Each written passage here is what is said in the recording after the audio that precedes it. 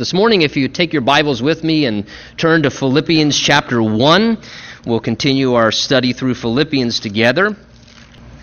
And last week we went down as far as verse 11 in chapter 1, and this morning we're going to pick up in verse 12 and go down as far as verse 21.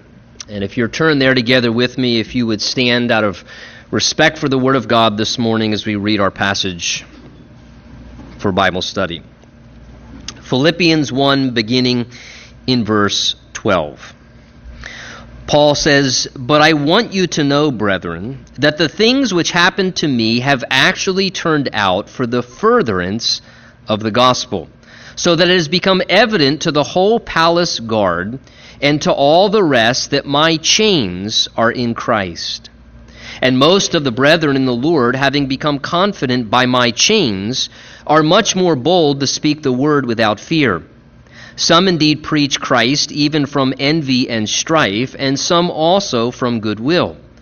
The former preach Christ from selfish ambition, not sincerely, supposing to add affliction to my chains, but the latter out of love, knowing that I am appointed for the defense of the gospel. What then? Only that in every way, whether in pretense or in truth, Christ is preached. And in this I rejoice, yes, and will rejoice.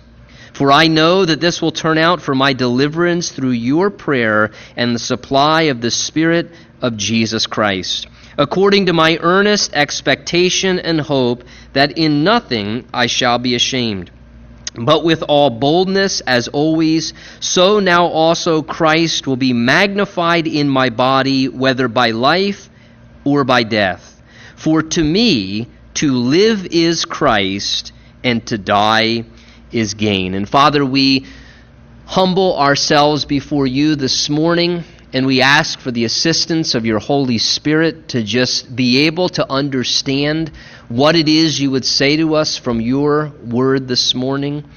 We ask, Jesus, that you, even as you walked on this earth and taught so many people things about the kingdom of God, being here in the very flesh, Lord, we believe you're alive and are with us this morning, and so we ask that you would be our teacher, and that, Jesus, you would speak into each and every one of our lives in a personal and a profound and really powerful way from whatever it is we need to hear in our heart and life this morning from this passage of Scripture. So, Lord, you know what we're asking. You know what we need. Prepare us, make us alert and attentive physically, spiritually, mentally, in every way, and bless your word and speak to us this morning, we ask, believing that's what you want to and will do in Jesus' name. And everyone said, amen. Amen. You may be seated. You know, it's often been said before, and I think rightfully so, that the right perspective makes all the difference.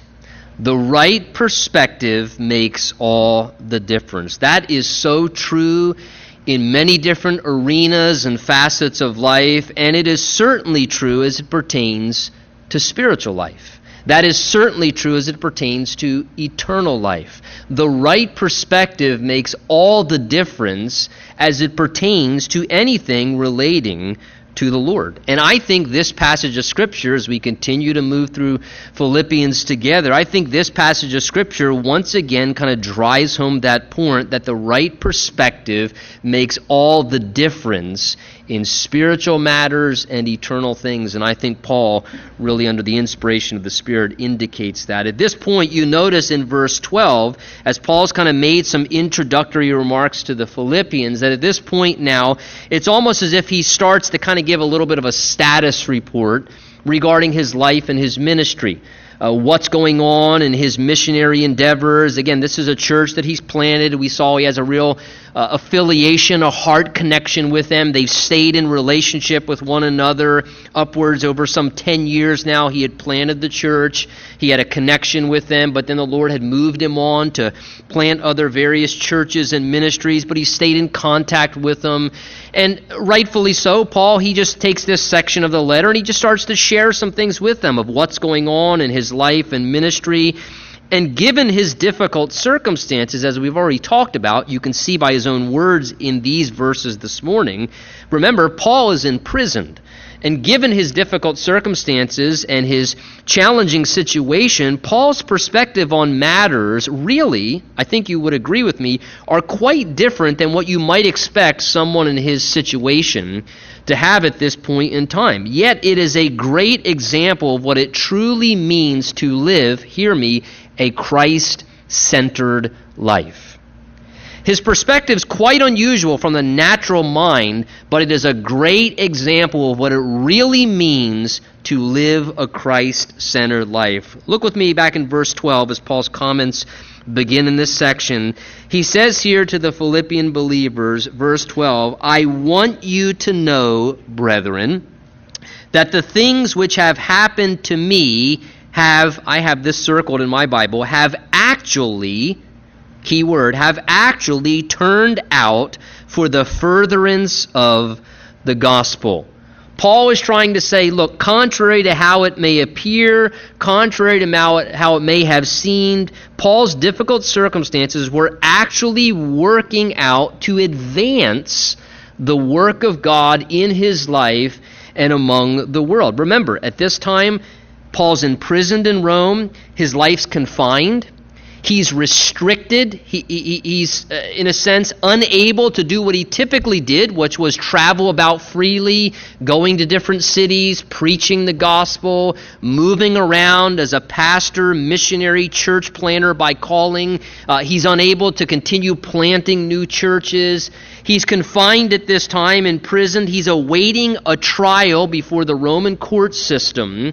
And though he is able to receive guests, that is, he's able to receive visitors during this particular imprisonment, by the same token, he is also restricted and he is chained 24 hours a day, we believe on 4 to 6 hour shifts to Roman guards. So every 4 to 6 hours, a new guard would come in and they would be shackled up to Paul, and he there was chained to a Roman guard continuously. And so it's easy to see how these type of circumstances, from a visual perspective, just thinking about what was going on with Paul, how at first glance, those circumstances Paul would be quick to cause people to kind of feel a little bit concerned. You can imagine how the Philippian believers would almost feel a little disappointed. This is horrible.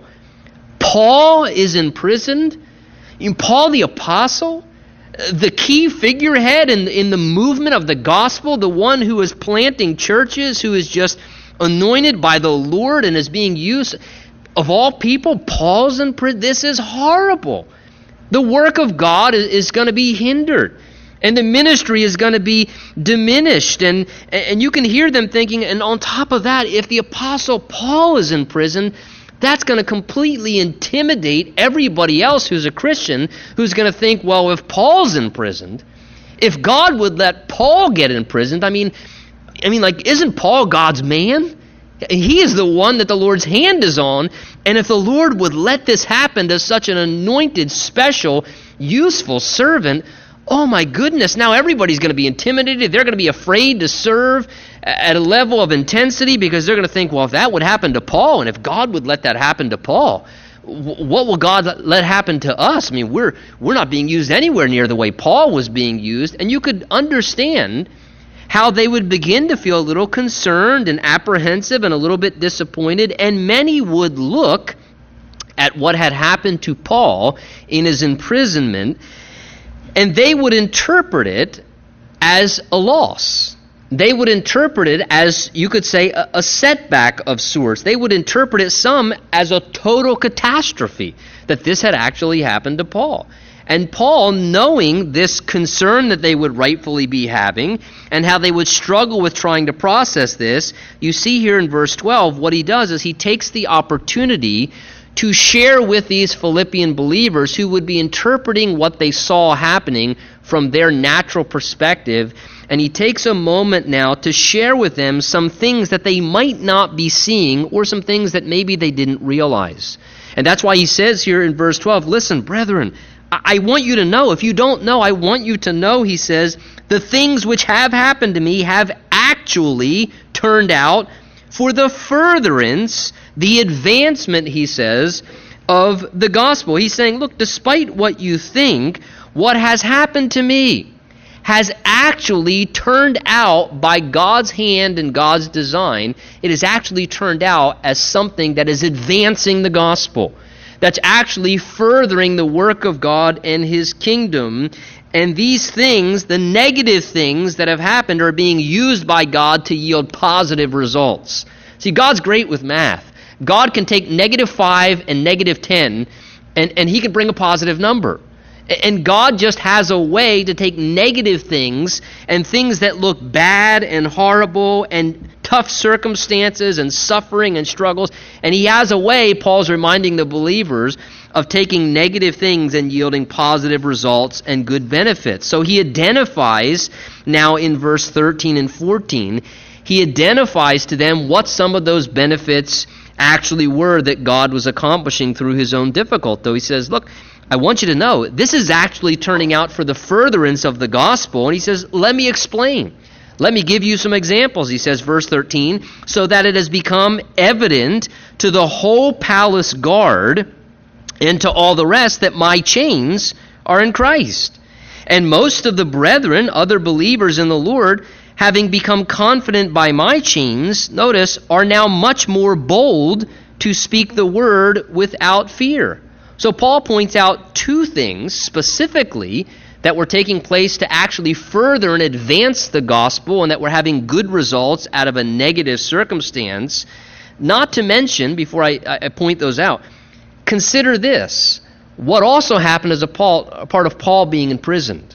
Well, what you're reading this morning and what you and I are benefiting from in our study through the book of Philippians is the direct result of Paul's imprisonment.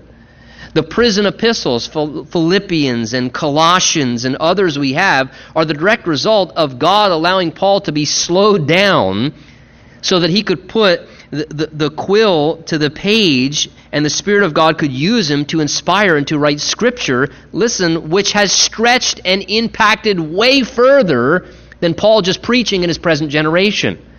It's impacted many generations. It's benefiting people to this day as the result of where Paul was. But Paul says, let me tell you two things that are beneficial that God's doing through my difficulty. First of all, in verse 13, he says, look, unsaved people are being reached. People, as the result of what I'm going through, are hearing the gospel and getting saved. He says, verse 13, it's become evident, notice, to the whole palace guard, to all the different palace guards who were coming in and in rotations and in shifts being chained to Paul every 4 to 6 hours. He says it's becoming evident to them that my chains are in Christ. I want you to think about this. Here's the Apostle Paul. Imagine being chained for 4 to 6 hours to the Apostle Paul. What do you think Paul's going to do? He's going to say, hey, do you know why I'm actually in prison? Have you heard yet?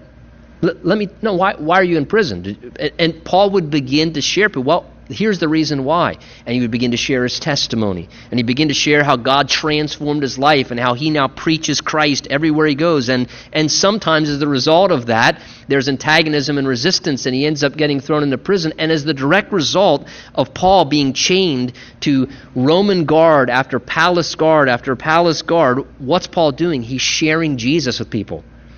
And Paul wasn't chained to them, they were chained to Paul. This is a captive audience. This is a Christian and certainly a preacher's dream.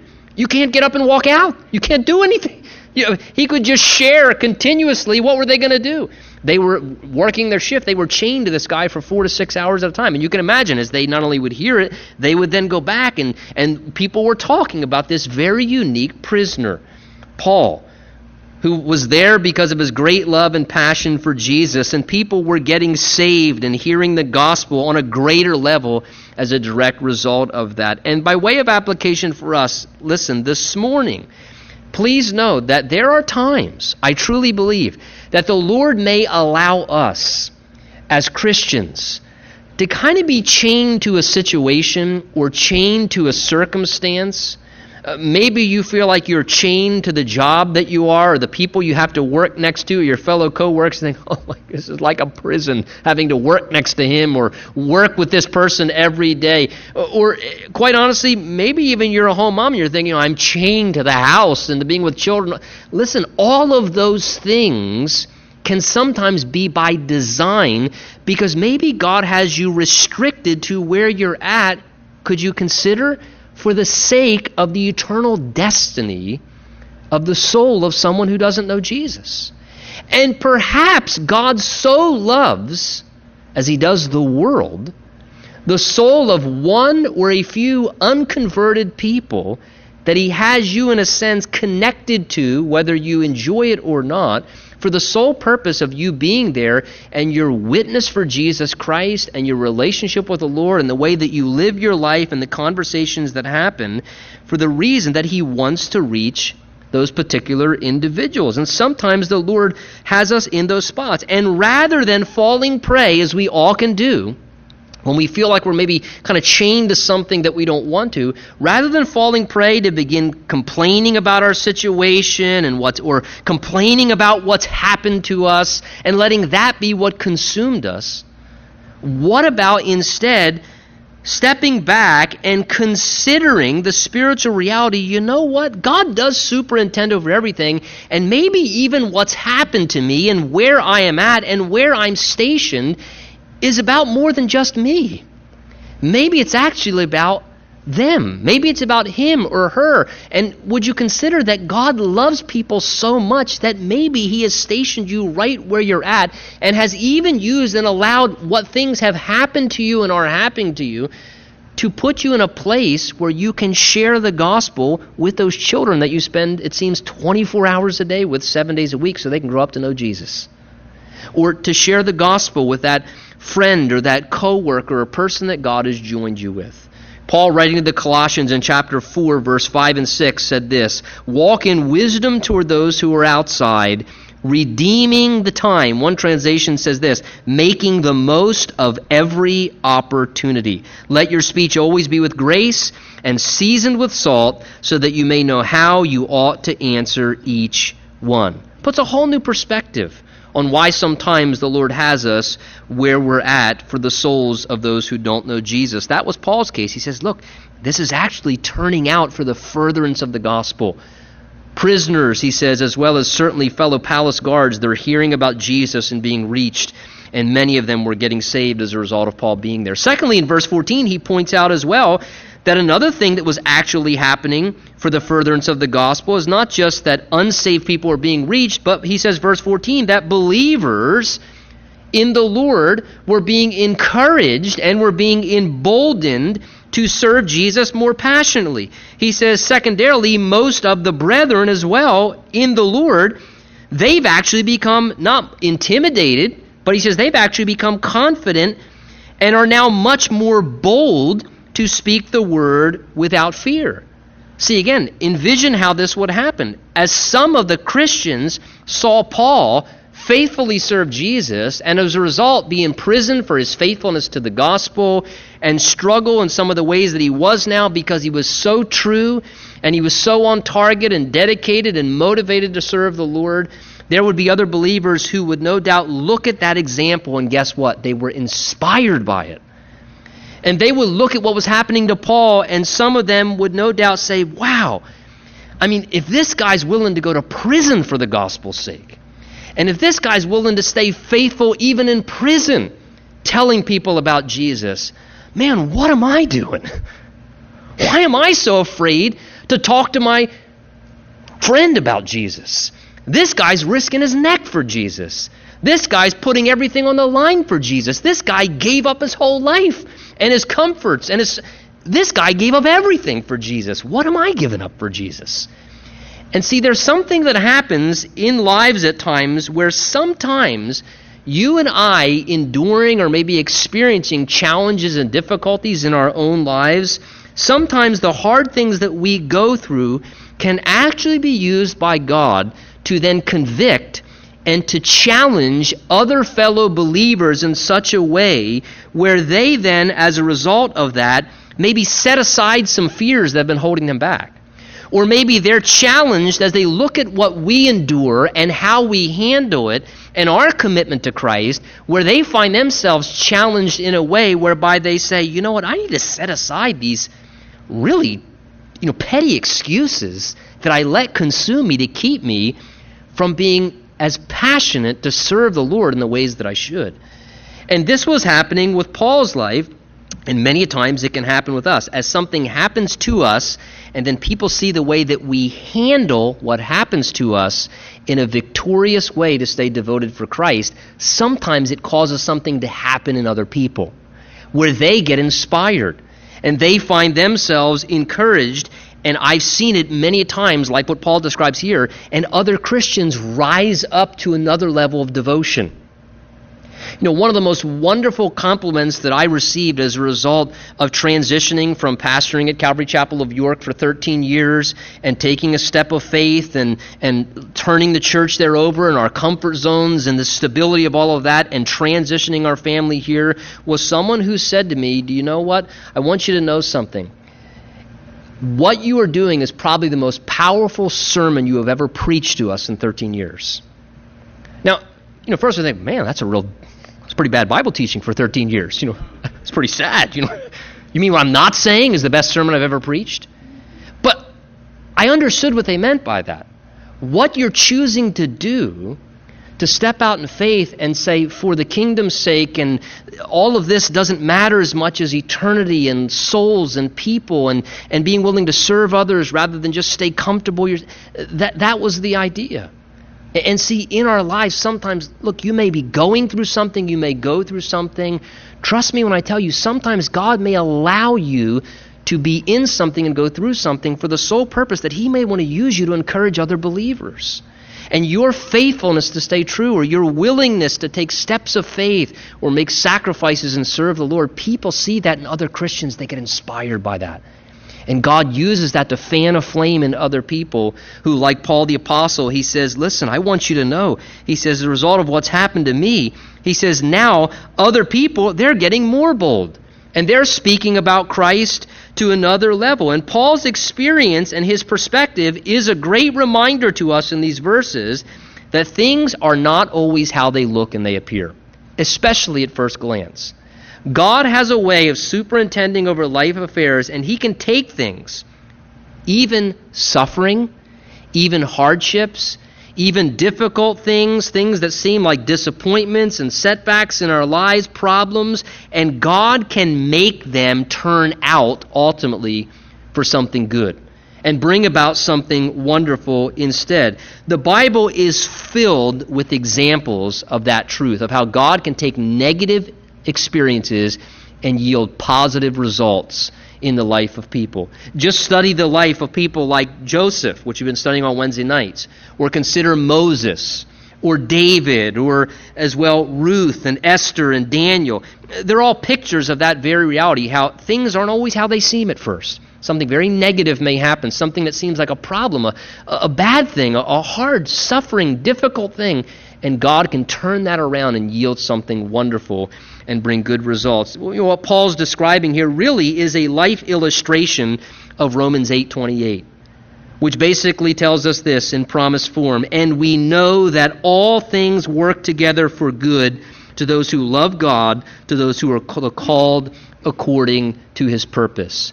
Please hear, that is a Bible promise, however, for Christians. And I would be untrue to the context of the Word of God to tell you that if you're not following Jesus Christ, that always directly applies. Because that's not what the Word of God says. The Word of God says, for those who love God and for those who are called according to His purpose, who set their course and heart to say, I love you, God. I want to live for you, God. I want to follow you, God.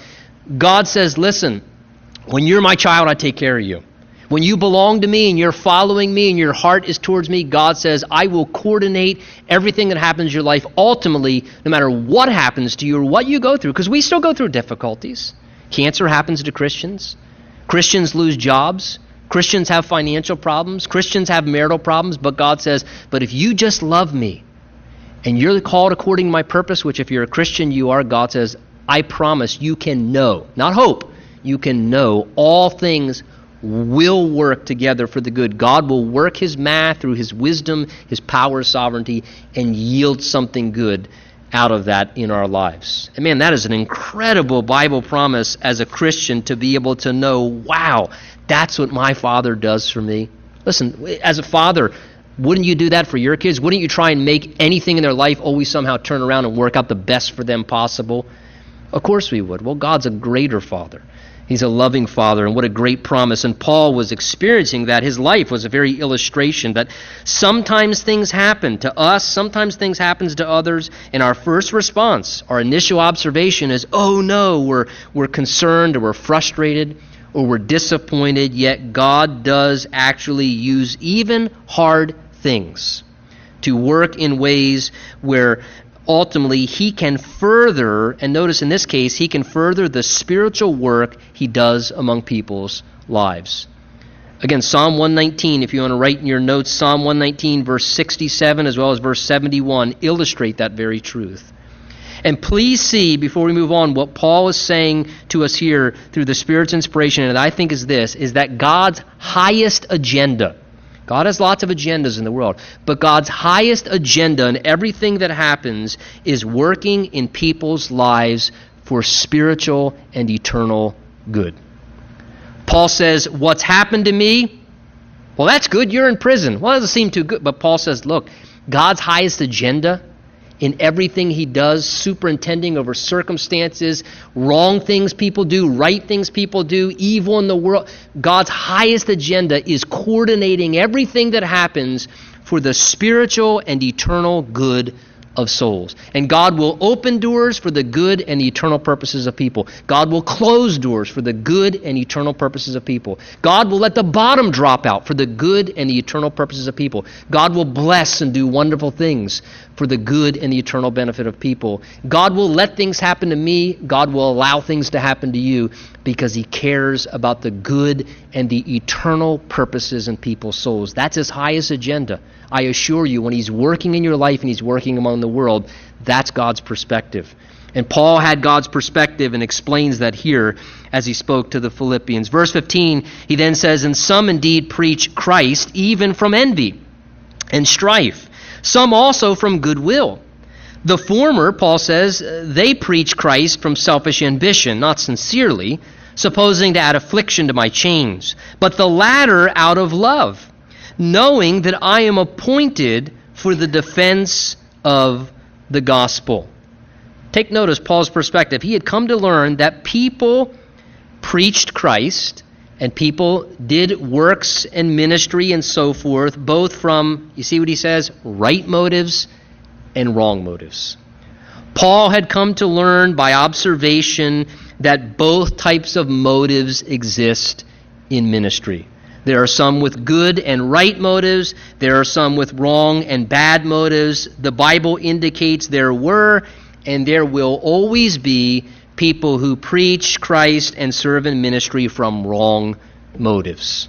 Paul mentions here a few of those wrong agendas or bad motives. Verse 15, he says from envy and strife. Verse 16, he then says from selfish ambitions and not sincerely. These are wrong motives. Envy and strife speaks of those motivated by jealousy or competitiveness in their spirit, whereby something in the perversity of our sinful human nature can in some way drive some people to want to preach the gospel or to serve the Lord even in ministry, primarily to be noticed, primarily to be followed like they see other people being followed, and then something in the perversity of their spirit makes them crave and yearn for the same thing, and it drives them on. For example, people would observe the Lord using Paul. And then the jealousy of the attention they saw Paul getting, or the platform publicly that it gave Paul to serve in the way that it did, something then within them would begin to make them crave admiration for themselves, to crave attention in a similar way for themselves, which would then, as it does sometimes, drive people with an unhealthy need to just want to be recognized, or to want to be acknowledged, or to serve something in their ego that needs to be recognized or admired or approved and affirmed. And tragically, here's the tragedy of this, tragically, such individuals that do that very quickly begin to fall prey where ministering almost becomes like a competitive business market, whereby they're being driven, whether they'd admit it or not, driven by almost a desire to just want to be more successful. It's almost like the business. We have to gain more customers. We have to get more followers or keep up with, and something in the perversity of that struggle begins to then drive a person in that direction where they're motivated really to just satisfy some internal thing in their heart, and their heart begins to be moved in a direction with a wrong motivation. He also mentions as well selfish ambition, which is basically just a term that speaks of pride and self-love that causes somebody to pursue their own self-advancement. When you look at the root word of selfish ambition, that root word actually speaks of campaigning for office or position, like somebody who's running for election. That's what the term speaks of. Campaigning for office or position, and it's also translated to court popular applause. To actually be courting for the applause of people. To seek admiration. It causes a person to be self-seeking and pursue their own interests above others. It leads them to tragically even preach the Word of God to obtain some selfish personal benefit for their own life, or to actually minister and do spiritual works to fulfill some need inside their own heart or their own ego. And it's a very tragic thing, but yet Paul says this is just a reality. It's something that does take place. And those who do such things, notice Paul says here, they actually can still preach Christ accurately. They can still preach Christ accurately, but Paul says, but they don't do it sincerely. They're preaching Christ, but he says accurately preaching doesn't mean that they're preaching from a motive of sincerity. In other words, the motive behind their preaching or doing God's work, it's insincere.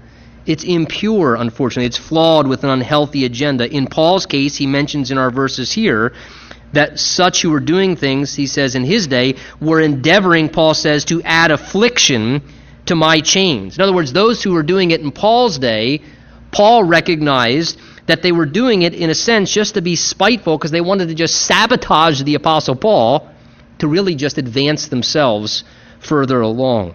Now, on the other side of that, Paul himself, as well as others, he mentions Timothy in chapter 2, who had a pure motive for ministry. Paul says there are others who serve in ministry, and they have pure hearts. And they preach Christ, and they serve the Lord, and do works of God from right motives. In these verses, he points out two things specifically. Those with right motives, Paul says, they do such from, number one, good will, he says, verse 15. And in verse 16, he says, those who have right motives do such out of love. From good will and from love. These are right motives to preach the Word of God, to share Christ, and to serve people. Goodwill speaks of a kind-hearted concern for others. Goodwill speaks of a genuine interest to just want to help people. The word love, really, we could put it this way, is just the opposite of selfish ambition, which was the wrong motive.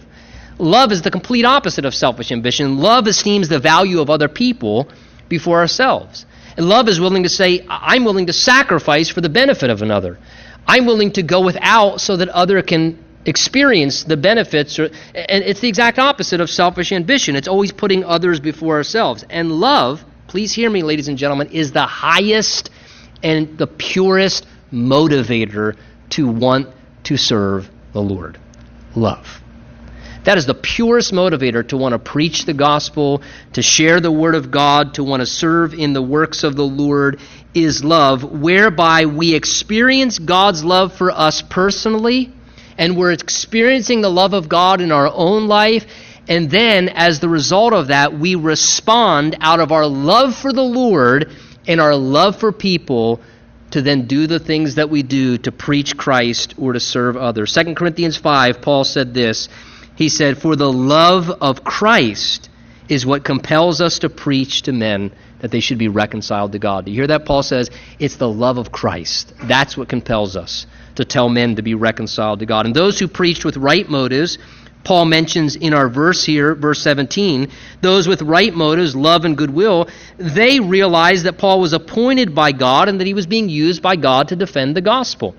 So those with right motives in that day, they had a respect for the spiritual authority. They recognized in Paul the apostle's life. Hey, this is a man who God's ordained, and because of that, their hearts were pure. They had no hidden agenda, no competitive attention. They just wanted to come alongside what God was already doing in Paul's life and what God was doing to advance the gospel through he and his fellow workers' ministry, and say, hey, how can we come alongside of that? How can we supplement that? And they just had a pure intention to want to help the work of God.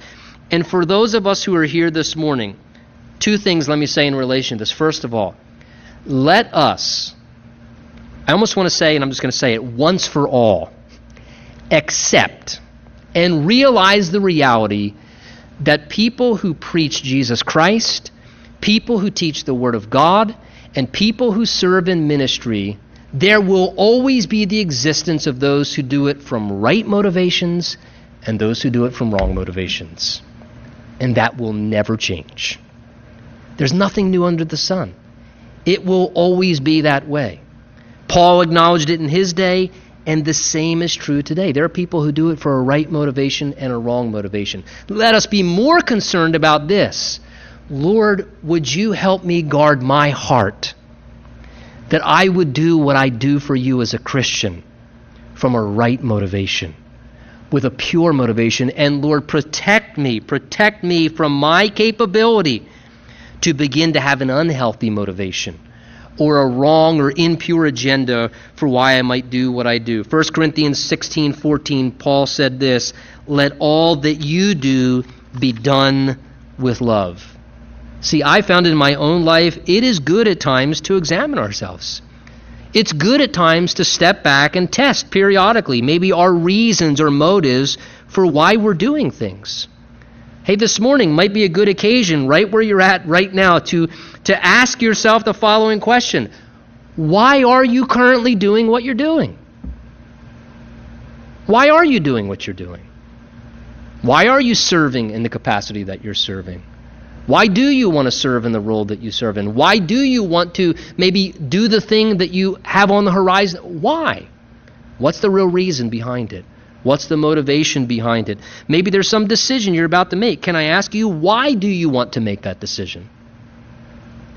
Is it because you want to grow spiritually and you want to serve the Lord? Or is it because you have some agenda and something in selfish ambition is driving you to want to do it for yourself? What's the real purpose behind it? It's a very vital thing to ask ourselves. Motives matter, because motives, right and wrong, will influence the ways in which we operate in our life. And I tell you this, motives matter to God. They do matter to God.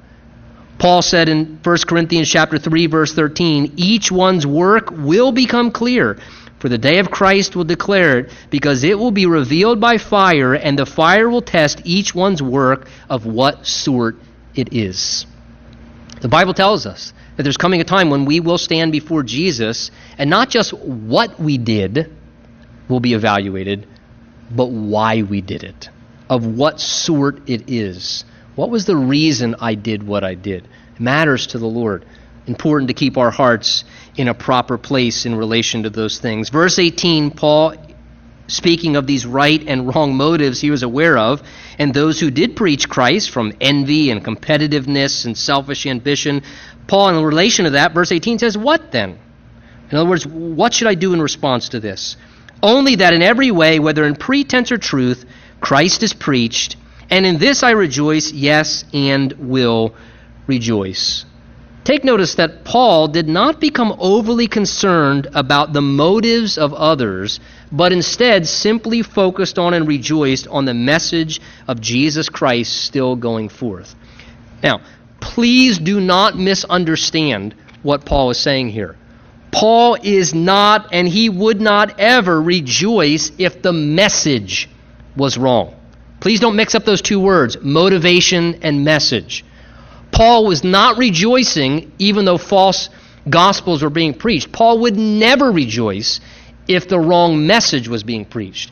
In Galatians chapter 1, Paul very strongly stood against and refuted a different gospel being preached. In fact, Paul said, those who preach a different gospel, let them be accursed. Let them be damned. If the message is wrong, Paul would not rejoice.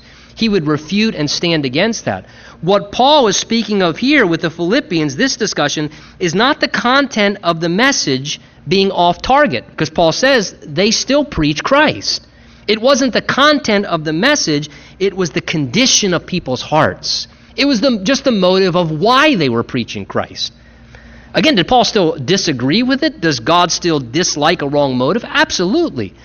But the conversation here is not about the message. The issue here is not a wrong message, it's just a wrong motive. The wrong motive for preaching Christ. And because at least the message of Christ was still being proclaimed, Paul was able to step back and say, you know what? I'm aware that people preach Christ from wrong motives. I'm not that naive, Paul would say.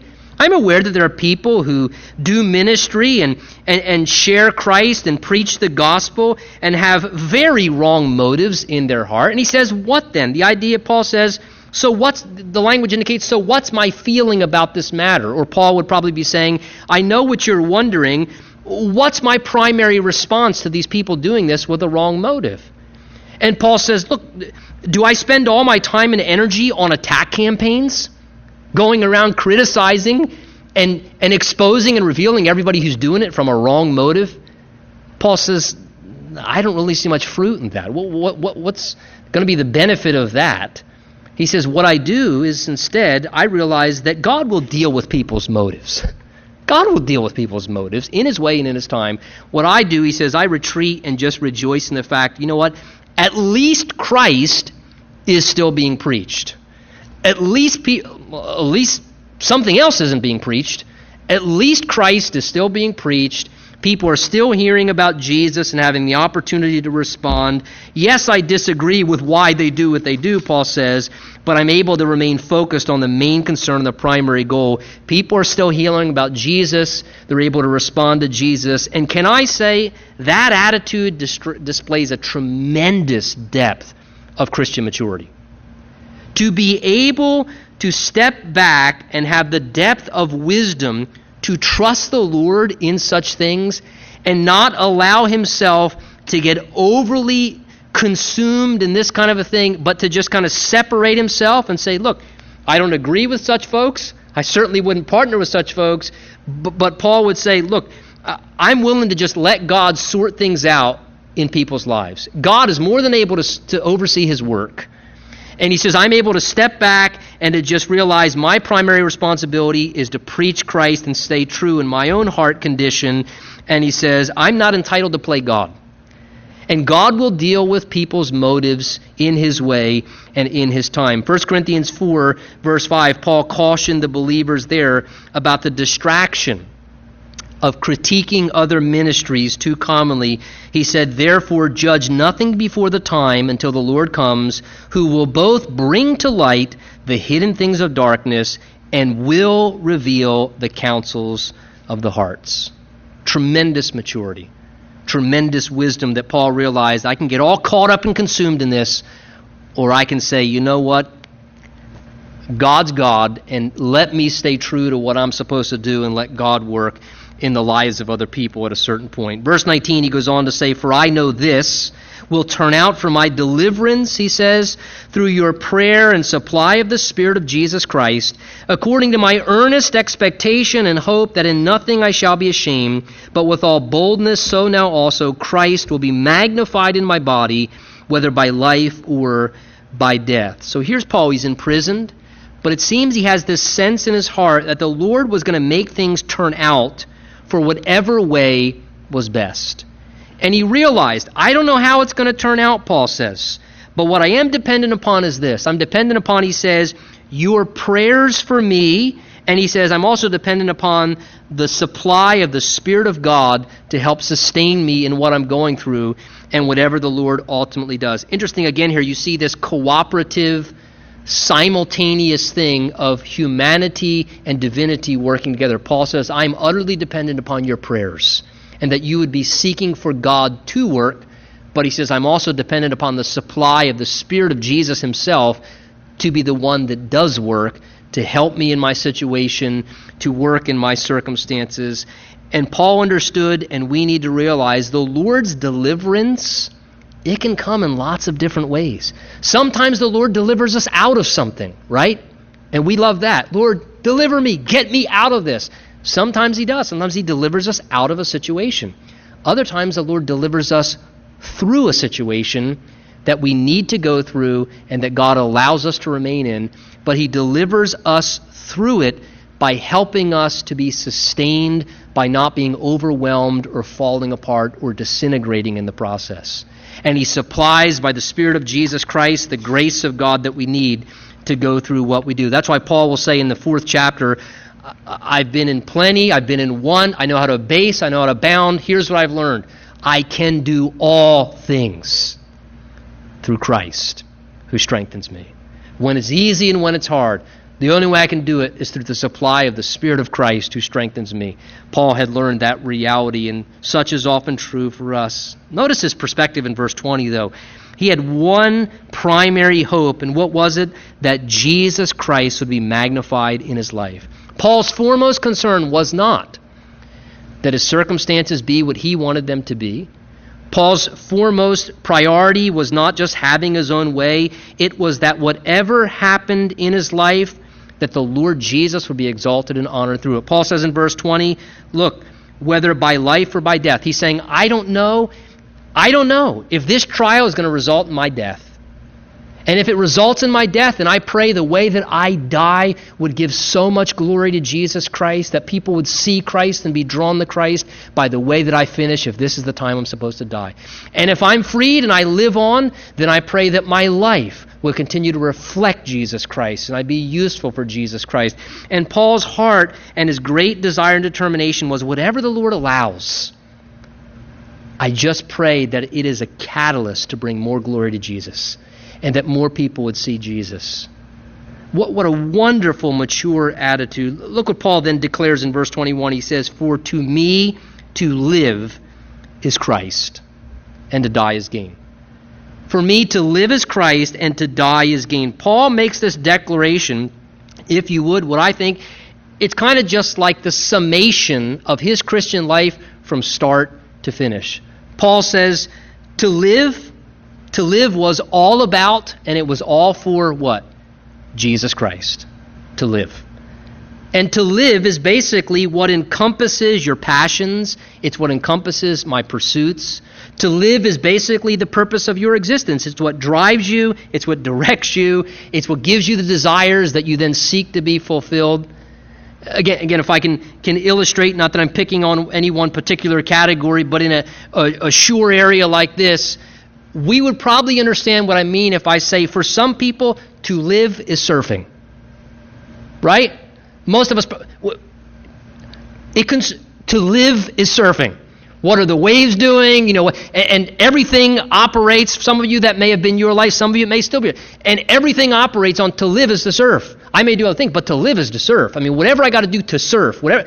And it's the driving thing. It's what characterizes the life. It's what characterizes everything about the life and what drives a person. And Paul says, for me, in the same way, for me to live is Christ. For me, Paul says, for me to walk with and serve Jesus Christ in any way I can, that's what life is about. Paul was saying, as far as I'm concerned, my existence and my experience, it's all wrapped up in Christ. The reason that I exist, my primary purpose, Jesus Christ was his passion. Jesus Christ was his pursuit. Jesus was the reason he got out of bed in the morning, and his foremost desire for living each day was to live it for Jesus. It wasn't to live it for other things, and it wasn't even to live it for other people. And Paul says, because of that, then to die is gain.